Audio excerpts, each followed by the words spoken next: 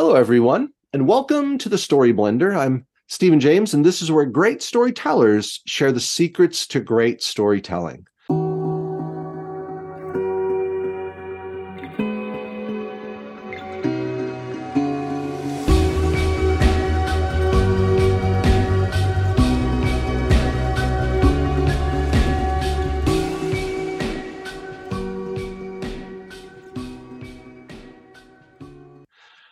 Now, in the summertime, a lot of people get a chance to go on vacation. Maybe they go on a cruise, maybe they go to the beach, maybe they go hang out with friends, with family, and things like that. And sometimes people will refer to a book as a beach read, like it's a great book to take with you on vacation and to celebrate the time away, and also just to enjoy a fascinating story. And my guest today has written a brand new book that will be perfect for this summer. If you're getting out and you need a great book to read on the beach. Her name is Meg Mitchell Moore, and she has a background in journalism, also pursued a master's degree in English literature from New York University. And her latest book, Summer Stage, is available for pre-order now. She's a dog lover, a mom of teenagers, and lives in the beautiful coastal town of let me get this straight, Newburyport, Massachusetts. I don't know if I said that right. Yep. Fantastic. And so anyway, Meg, thanks for being here today and sharing a little time to chat about story and about your new book. Thank you so much for having me. I'm delighted to be here. Well, first of all, let me ask you, what would you say makes a good beach read book for you? Let's say that you're going to get away, and what do you look for in a great story? Yeah, it's funny. I feel like this question comes up every single summer. There's articles about a beach read and what is a beach read? And the answer is different for every person, I think. I mean, this book happens to be, of all my books, probably the most beach ready because it takes place in a summer location. A lot of my books take place over the course of a summer. And I think it's got a lot of, lightness and joy to it while also having a plot. But that's not to say that all beach reads have to be like that. So for me, when I am going on vacation or going to the beach, I just want something that will keep me turning the pages, that will keep me interested, not too dark. Sometimes on vacation, I brought some really dark things and I'm like, oh, why did I? So maybe that, but some people like to read dark things at the beach. So I think it differs by person. And I think as long as you're reading while you're at the beach, it's a beach read. No, that's good. You probably wouldn't like some of my books. They're a little dark, but it's always fun when people kind of say, oh, it's beach reading stuff. Like, the thing is, some people, and I appreciate your background in studying story and English literature and so on. So I've noticed that some people kind of like put it in, like, I don't know, air quotes, oh, it's a beach read, almost like they look down on it. Like it's not real literature if you want to read it hanging out with your friends. I don't love that. Like, I'm like, no, this is a great story. I love to read great stories. And but it's been interesting. I've sort of seen from certain quarters sort of like looking down on, oh, it's genre fiction or it's a beach read or something like. It's like, well, literally, that, why would you look at that as a negative thing? I love it. Yeah, no, I think you get that with a lot of genre fiction of all different genres. You're right about that. And it is interesting. And I think I always say, just because it's easy to read doesn't mean it was easy to write. Because I think if you're going to make a story compelling to a wide audience and keep people's attention and appeal to many different people, you've done something amazing, no matter what. And some of these books that are considered more literary might not have that appeal. So, I think I'm totally fine with the label of a beach read, because beach reads tend to sell a lot in the summer. And that's what we're here to do, is reach a lot of readers and sell a lot of books. So I'm okay with it, but I hear you. There is a little bit of a negative connotation to it. It's interesting. I don't know why people do that. But I mean, I don't have anything against any book, whatever genre it might be, literary, thriller, mystery, or whatever it might be, as long as it's engaging and it, grabs my interest. Some books people have recommended to me and I'll read them and I'm like, I just can't get into this. I don't know. It's just not as intriguing. And so I love stories that have appeal. I always feel like there's different things that will draw us into a story. sometimes it's a fascinating character. Sometimes it's an intriguing premise. Sometimes it's a sort of an engaging mystery. For you, when you were working on this story or some of your other books, what is it that kind of brings you to the point of saying, that's a story that I really need to write? What draws you into the story that will also draw readers in? I think for me, it's more often character and setting taken together than it is plot. And I sort of figure out the plot around that. I wish I were sometimes more of a plotter where I thought, here's a book about a murderer who does a thing, whatever, something. And then I have the plot. And then that seems a little easier to me because my way is really uncomfortable and takes many drafts to get it right. But I almost always start with the characters and the setting. For this particular book, it's set on Block Island, which is a small island off the coast of Rhode Island, where I set a book back in 2019 called The Islanders. And that book did really well. It was my first book with a new publisher. I had changed publishers and I wanted to revisit that setting and I wanted to revisit some of the characters. So I started writing about the same characters from that book. And I sent some pages to my editor and she said, we don't really need another book about these people. I think it's great. Why don't you write about something else going on there? And I realized she was right about that. So I had a whole different story in the same place. And some of the other characters come in a little bit and play a little bit of a part in the book, but they're not the main characters. So for this particular book, I started with the setting and some of those characters. Yeah, that's interesting. A lot of people don't think of setting as so vital to their stories or to the progression or sort of the genesis of the story. How do you find the connection between setting and character to be so strong?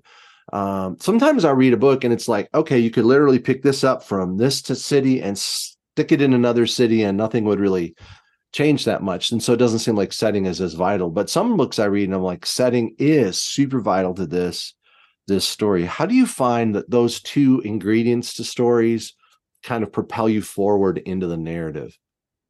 I do think for my book, setting is absolutely crucial. I'd say it's probably one of the main, most important parts of all of my books. And I think with all except for one, they're all set in New England, different parts of New England. So I think I'm a regional writer in that way, where it's really important to me to capture the specific places. I have written 2 books set in my actual town, Newburyport, which you pronounced correctly. I books here.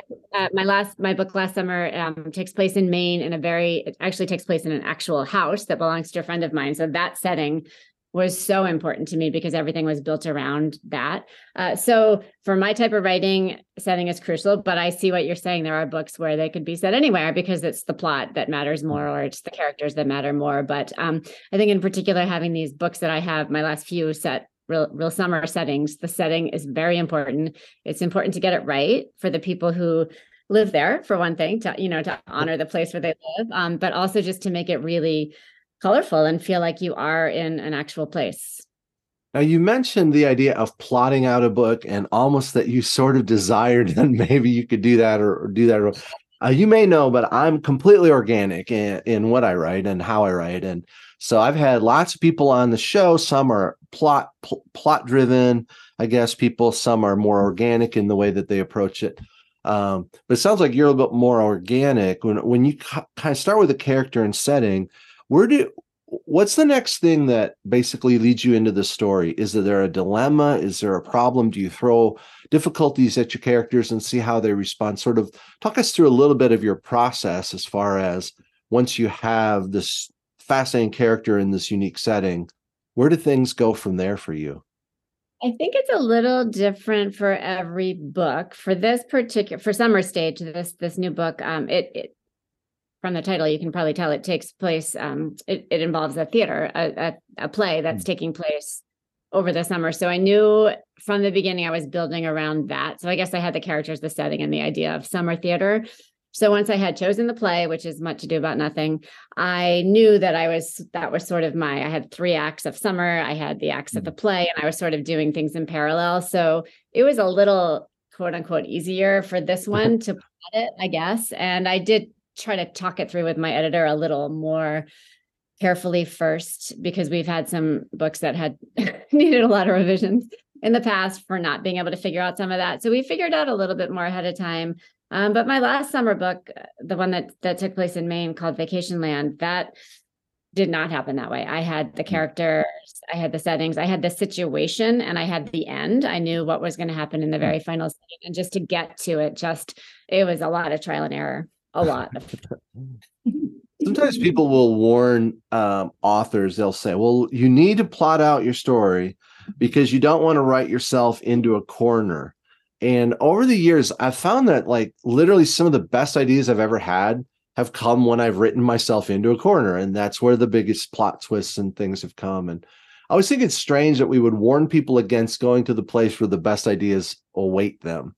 And so I'm a big proponent of letting the story, inform kind of the writing process as you move forward. But I'm always interested in finding out sort of how people, unfold a story before them as they actually develop it. How important is tension and conflict to the stories that you're writing? It's important. It's definitely important because I think plot is not I don't want to make it sound like my books don't have a plot. They do have plots, but it is not, because it's not the thing I started with. I have to make sure I'm building all of that into it. So I did with Summer Stage, I did have some of that from the beginning. I knew there was going to be an actor and his ex-wife was playing, the actor who's a famous actor and a fictional famous actor is directing the play, and his ex-wife, who's a famous actress, is playing the lead in the play. So I knew right there I had some sort of conflict and tension there. So I certainly have it in the scenarios when I'm starting out, but I don't have it scene by scene until I really get into it. And then when I really get into it, that's where I have to figure it out through writing and rewriting, I think. Now, we are talking about plot a little bit, and I know a lot of people might be listening, say, okay, everyone talks about plot. When you think of this word or this idea of a plot, I've asked different people and I'm like, well, tell me what that means to you. Like, what is it? Just the progression of events? Is that all you're talking about? What in your mind, when you refer to an idea of like the plot, what are you referring to? Is it the journey the character takes through? Is it just a series of events? How do you conceptualize that idea of a plot? It's a great question. I conceptualize it just as what is going to keep the reader turning the pages. So sort of the what will happen next of the book. So you have, why people are doing what they're doing and where they're doing it. And all of that can be lovely to read about. But to keep moving forward, you need to say what will happen next. So I think that's my driving force. That's interesting. I remember I was talking, I think, with Greg Hurwitz about this idea of plot. And so we got talking about Aristotle, and Aristotle in Poetics had mentioned, he said, plot is more important than character, which I don't agree with. And I think a lot of people that I've talked to today would say, no, I actually don't think he got that much right, or that partner right. But it's been a long kind of running, question among story writers and theorists. And so it's like, what's more important, the progression that occurs or the people it occurs to? And I don't know. I think Aristotle missed the boat on that one, but I mean, he had some good ideas. I think different readers are looking for different things, and people who only want a plot, like a thriller type plot, are probably not going to like my books, and that's fine. And there are writers like Colleen Hoover. She has bazillions of readers who love her books. They love those typically for the plot, So there are so many readers who are looking for that. But when I read a book, I might be looking for beautiful writing or something interesting about the characters, and I almost don't care as much what happens. I care, and I want there to be something propelling it forward, but it doesn't always matter to me, but to some readers it does. So I think as long as you know that going into it, some readers will like the type of book you're writing and some readers won't, and that's just how it is. Nobody's going to like everything. I mean, that's good. It's like we all do. Do you think of a specific reader when you're writing? Like, do you think, oh, I'm writing, or do you just think of yourself like, literally, I want to write a book that I would want to read? Is there one kind of direction or the other that you go as you're crafting your stories? I don't think that much about one reader. I sometimes, if I want somebody to laugh, I'll have little jokes in there, and I'll think of people I know who are funny, and I'll think, will this make them laugh? Is my editor going to laugh? and so I'll think about different parts in that way. Is my husband going to like the male character in this one? I'll think like that, but I don't think of one reader all the way through for the whole. Now, I know you studied English literature for years and had a master's degree in that field of English literature. And I was curious, are there specific authors that you studied that have influenced your work, or do you really kind of feel like, no, you just enjoyed reading those different authors, but that they really didn't impact your work so much? I bet I'm influenced in ways I don't even know by everything I read in college and grad school. So I don't know completely, but probably the writer I studied the most was Virginia Woolf. And I just did a lot of reading of her work. I did a thesis on her and another writer in graduate school. And I read so many of her letters, and I remember this was pre-internet. I remember just getting these volumes of letters out of the library and reading. So I felt like I knew her life as a writer so well. And I think that all really sunk in. So she was probably the most influential. I'm not saying that I write in that style or I write those kinds of books, but I think just living the life of a writer, I think that was probably the most influential. Yeah, that's pretty interesting. I've never really written or never really read the letters of an author too much. They're so interesting. Nobody writes letters anymore, so there'll never be any more. But it's really interesting to go back and read. And she just was so prolific in her writing and in her letter writing too. And there was books and books of volumes. I remember I was at a college up in the Midwest. I can't remember exactly which school it was, but they had Madeleine L'Engle's letters she wrote, A Wrinkle in Time, in those books. And so they had all of her letters and different manuscripts that she'd written that hadn't been published yet, like boxes and boxes of stuff. And apparently they said that the family just wanted them stored, like they didn't want, at this time at least, they didn't want like any of her unpublished manuscripts to get published. I think they said there were 11 books that she'd written that were basically finished, that were just sitting there. I thought, that's sad. Like, I want to know what these stories were. I want them out in the world. And the more that they said, no one's reading these, I'm like, the more I wanted to read their letters. Yeah, I know. It's so interesting. I certainly wouldn't want anyone, if I were to die accidentally tomorrow, I wouldn't want anyone going into my draft folder and seeing the messy stuff I hadn't really finished. Yeah, no, I understand. So when you were in school, was there anything you learned that, I'm sure you learned a lot of things that were helpful or useful, but was there anything that you learned that you found to be surprisingly helpful? I think I just learned to be a really careful reader. I just think I had to read so much in such a short amount of time, especially in graduate school. And to do it quickly and do it carefully is hard to do. So I think that was probably really good practice. And then just reading things that are not what you would maybe choose to read outside your comfort zone.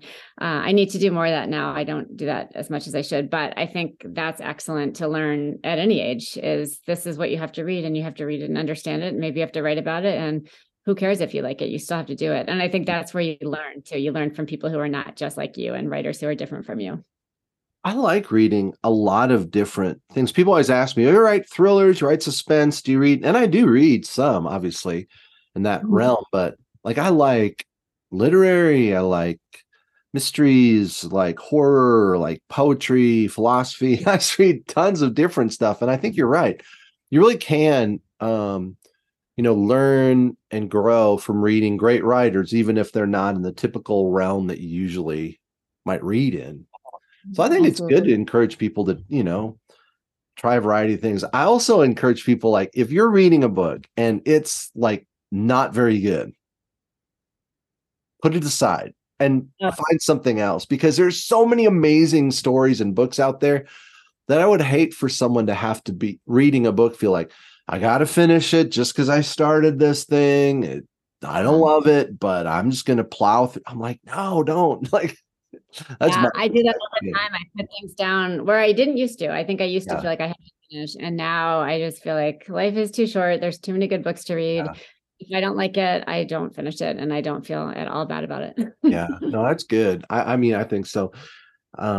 Because like you said, life, who knows, life is short, but there are so many amazing stories. So if you're listening to this and you're in the middle of a book and you're telling yourself, I started this, so I have to finish it. No, you don't. You have both of our support to set it aside and find something that's even better.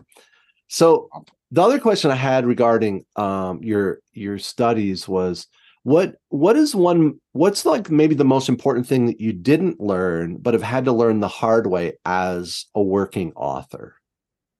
I didn't learn a lot about the craft of writing fiction. I mean, I know that there's always this debate about whether you need an MFA or don't need an MFA to publish books. And I'm proof that you don't need an MFA because I don't have one. But I did have that point in my life where I thought, why did I get an MA in English literature? Why didn't I get an MFA? And sometimes I wonder, would I have gotten something out of it, or would I have really felt paralyzed by it? I've heard both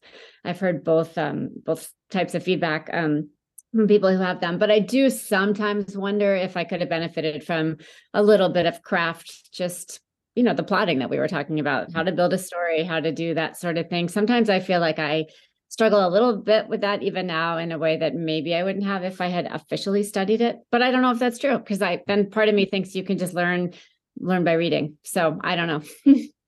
Yeah, it's I had someone on, and he said he has an MFA in writing. I don't remember which university it was, so we're not here to diss any specific program or anything. But he said throughout his entire Master of Fine Arts in writing, he never had a class about story. Not a single class about how to write a story.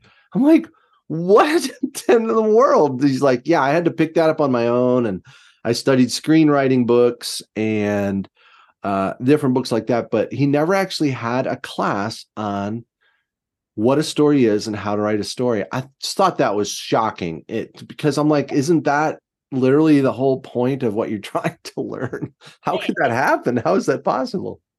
Well, it makes me feel a little better that I don't have one now then. Yeah, no kidding. I don't think you need, obviously, I don't think that you need a Master of Fine Arts in writing. But you can certainly grow and learn on your own by reading the craft books that are out there, That's why I wrote 2 of them and try and help people who are doing that exact thing. Right. I think maybe what you gain from a program like that, and again, I don't know, is you might gain some confidence in your abilities compared to whoever you're in school with. But I think it can also go the other way, where I think you can get beaten down, and some of those workshops can be pretty brutal. And then you might lose the confidence that you had going into it. And you might gain some access to the publishing world that you have, that, if you don't have any experience with that, you have to sort of start from scratch. So there might be some benefit that way. I'm sure some people listening have MFAs and can tell us, but that's always been my thought about what I might have missed out on. I had Don Bentley on recently, who's a thriller writer, and one of his buddies was studying for a Master of Fine Arts in writing. Again, I don't know where it was, but he wrote a story, and his professor said, come here, and called him to the side after class and held up the story and said, this is the kind of thing people might want to read. And it was like a negative thing in his professor's mind. It's like, why did you write this? This is the kind of thing people might want to read. He's like, literally, exactly. That's the whole, isn't that the goal of what we're trying to do here? So that's funny. Fascinating. So how did you get started writing back in the day? Like, I know you worked for different journals over the years and now write novels. Was there something or a moment where you said, the light went on, I'm a writer, I'm going to be a writer? I think I always felt that way growing up. I think it was always where I was heading. So it just took me a little bit of a roundabout way to get there. I was always a huge reader as a kid. Huge. My whole family is a family of readers. So I was always reading. I was always good. This was the subject I was good at in school. I was good at English. I was a good writer, not great at math, can't draw, can't do really anything else, but I was always really good at English and writing. And I remember teachers pointing it out. This is, you're a really good writer. You're a really good writer. So I had that in my head. Oh, this is the thing. This is my thing that I'm good at. And then I studied English undergrad at Providence College, which was a phenomenal education. And then I just think it took me a while to realize that fiction, I guess, to get the confidence to write fiction. So I got the English literature degree, which I didn't really need in retrospect. I think I thought I was going to go and get a PhD and be a professor. And then I realized, oh, that's actually not what I want to do. I want to do the writing. I don't want to do obscure academic writing that nobody will read. I don't really want to teach. It just wasn't the right step for me. I probably went to journalism school. So then when I started working, I did get jobs in journalism for a long time. And those were writing. I did copy editing and I did some editing, but then I was writing. So I was writing, but I wasn't writing fiction. So it took me just a little while to get around to, okay, this is what I really want to do. And if I'm going to do it, I have to take all the hard steps it takes to get there. So I finally started taking those steps. Now, you mentioned a couple of times about confidence in writing and how it can maybe be shattered in different contexts and things like that. Where did your confidence come from when you started to say, okay, look, I'm going to write this novel. I'm going to write this big story. Was there someone that really encouraged you at that moment, or did you just decide, I'm just going to try it and see what happens? I had enough small encouragements along the way, but it took me, some of it was internal, probably. I always thought I could do it. It was just a matter of how and when. Probably a big turning point for me was we were living in Vermont for a while, and I applied and got accepted to the Bread Loaf Writers Conference, which some of your listeners might be familiar with. It's a pretty famous writing conference that takes place over, I don't know if it still is, 10 days in August, associated with Middlebury College. And we were in Vermont, and I have 3 kids now, but at the time I had a 2-year-old, and I was about to have, literally pregnant about to go into labor with my second child. And I got this letter that I had been accepted to the Bread Loaf Writers Conference. And it's a residential, you have to go there for 10 days. So, this was maybe when my new baby was 3 months old or so. Well, doesn't matter, but she's born in March and the conference is in August. So I guess she was 5 months old. Anyway, so she was born and I said, yes, I'll go to the conference. And my whole family, including my parents and babysitters, had to sort of chip in because we had this 2-year-old and this little newborn. And my husband had a job, and it was not it was like 45 minutes from our house, but I was living there. Maybe it was an hour and a half. I can't remember, but it was kind of far away. And I had to go live there. So, we had to work out all kinds of things about, too much detail, probably bringing a breast pump to the conference and all this crazy stuff to make this happen. And I think for me, that was a really eye-opening and really wonderful experience because I thought, okay, because it's hard to get into. So I thought, okay, if I got in here, I belong here. And here I am with all these other people. And I think I'm probably on par with at least half the people here. And we're the only ones who got in out of these people who applied. So I think that was a huge confidence builder for me. And that wasn't so much of a craft situation. It was a lot of lectures and being around people. And there was one workshop, but it was just the experience of, oh, okay, now I feel like a real writer. Now I can go do it. So it still took me one more daughter and more years to get that first novel done. But that was a huge turning point for me, which I don't talk about that much. So thank you for asking that question. I kind of forget about it, but it was really formative for me. No, that's awesome. And, it's different for everyone, but I feel like I talk to a lot of authors who have where does the confidence come from to write? Because it does take, you're saying basically to someone, look, I believe that the best use of your next 10 hours is to spend it with me, no one else in the world, through this book that I've written. And you're like, well, is that egotistical? I don't know. Maybe I don't know. It's something though, because basically, we're saying, I feel like this book is worth sharing with the world and reading. And so it has to come from somewhere. When I was back in the 90s, I was writing for a magazine, and the editors flew those of us who were writing for it out to Gossel, Kansas, just outside of Wichita, for this little weekend at a bed and breakfast writing thing. She's like, when you're not writing for us, what do you do? And I was like, well, I do this and that. I kind of work part-time here. And he goes, but you're a writer. I was like, I'm not a writer. I just work this and this. And this editor goes, no, Steve, you're a writer. And that was the moment I was like, I'm a writer. And no one had ever sort of said that to me before. And I'd never really thought in terms of that being part of my identity. But Right. That's wonderful. And that's wonderful that person said that to you. And then you think about all the people who might have the ability and nobody ever says that to them and nobody they ever don't. says it. So yeah, so I want So it's a anytime gift. that I can, I want to encourage people. I'll say, no, you're a writer. See Yeah, the light. So tell us a little bit about your story, this new novel that you have. This we talked about beach reads and so on, but no matter where anyone might want to read it, tell us a little bit about the story and a little bit more about Summer Stage. sure. It takes place on Block Island, as I mentioned, over the course of a summer, and it revolves around a production of William Shakespeare's Much Ado About Nothing that is coming to this little island theater. It's a real theater, but they don't actually do summer theater there, so I kind of made that part up. And most of my books are told from rotating points of view, and this one is also. And one of the points of view is Timothy Fleming, who is a famous actor. He's in his early 60s. I always thought of him as like a Jeff Daniels type, who his career is a little bit on the wane, and he's trying to figure out what to do for his next steps, but he's been pretty successful, and he's from Block Island. So he returns to direct this play. And his ex-wife, who is in her early 40s, also trying to figure out what will become of her career as she gets older, is starring in the play.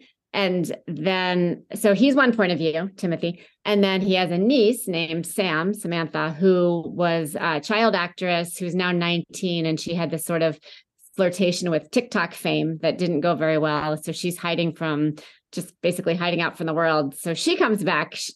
Her family lives just off the island. She comes back home for the summer and ends up living on the island.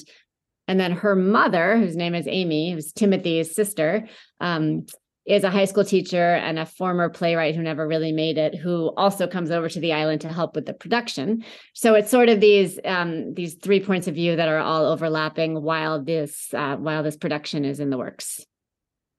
Do you deal a lot with it sounds like you might, but like a lot with family drama and dynamics in your stories?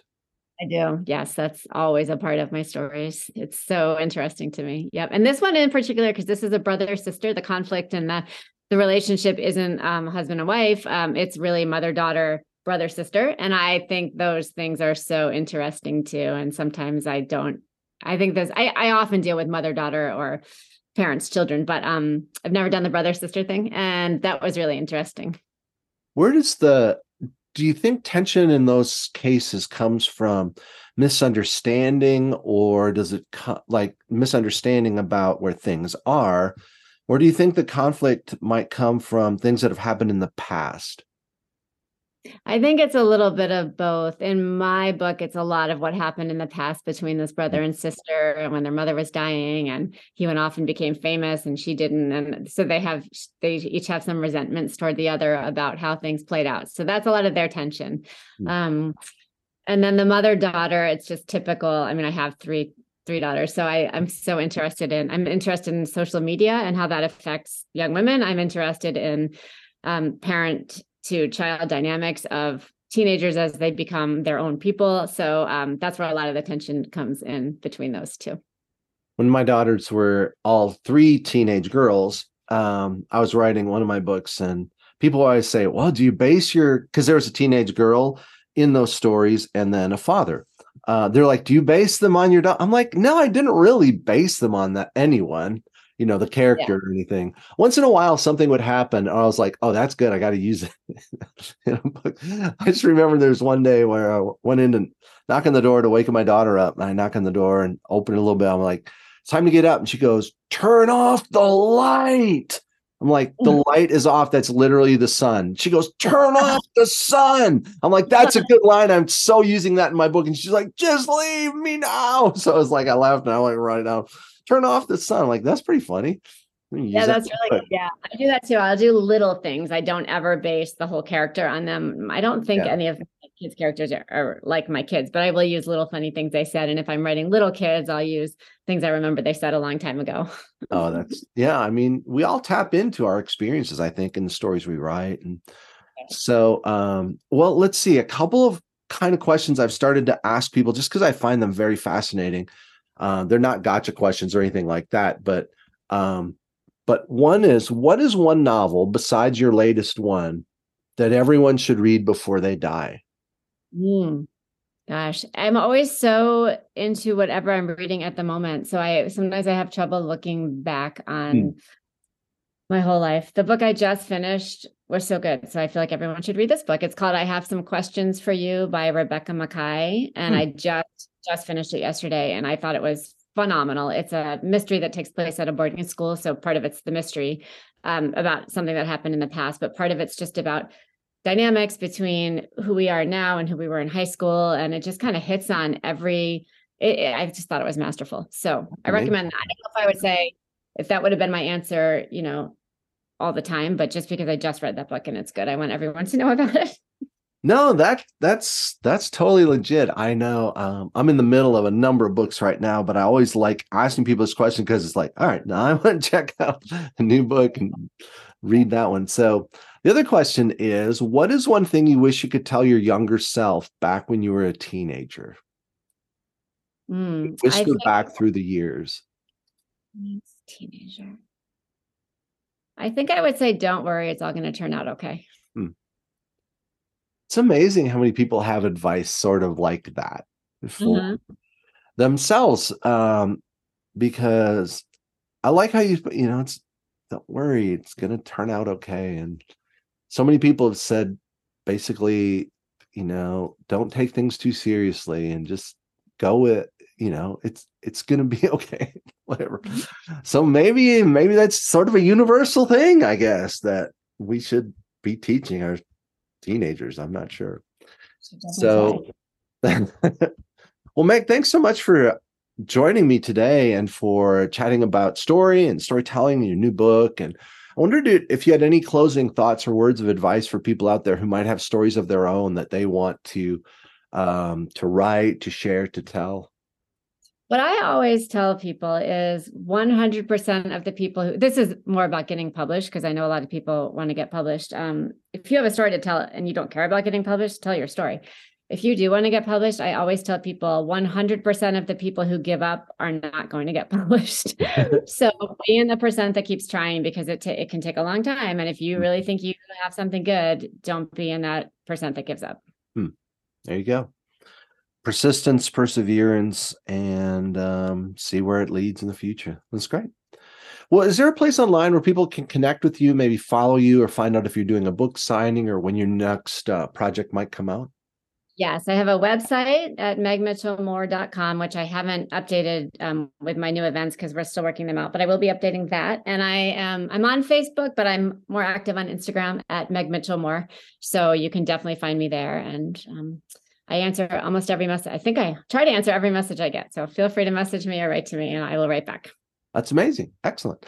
Well, thanks for coming on. And also thanks to our listeners, to all of you for tuning in. For more information about our guests and to check out our other interviews, you can search for us wherever you listen to your podcasts, or you can click to thestoryblender.com. Don't forget to like us and subscribe to receive our weekly podcasts on Friday evenings. Tell your stories well, my friends, and always remember, the art of the story is all in the blend. Take care, everyone. We'll see you next time.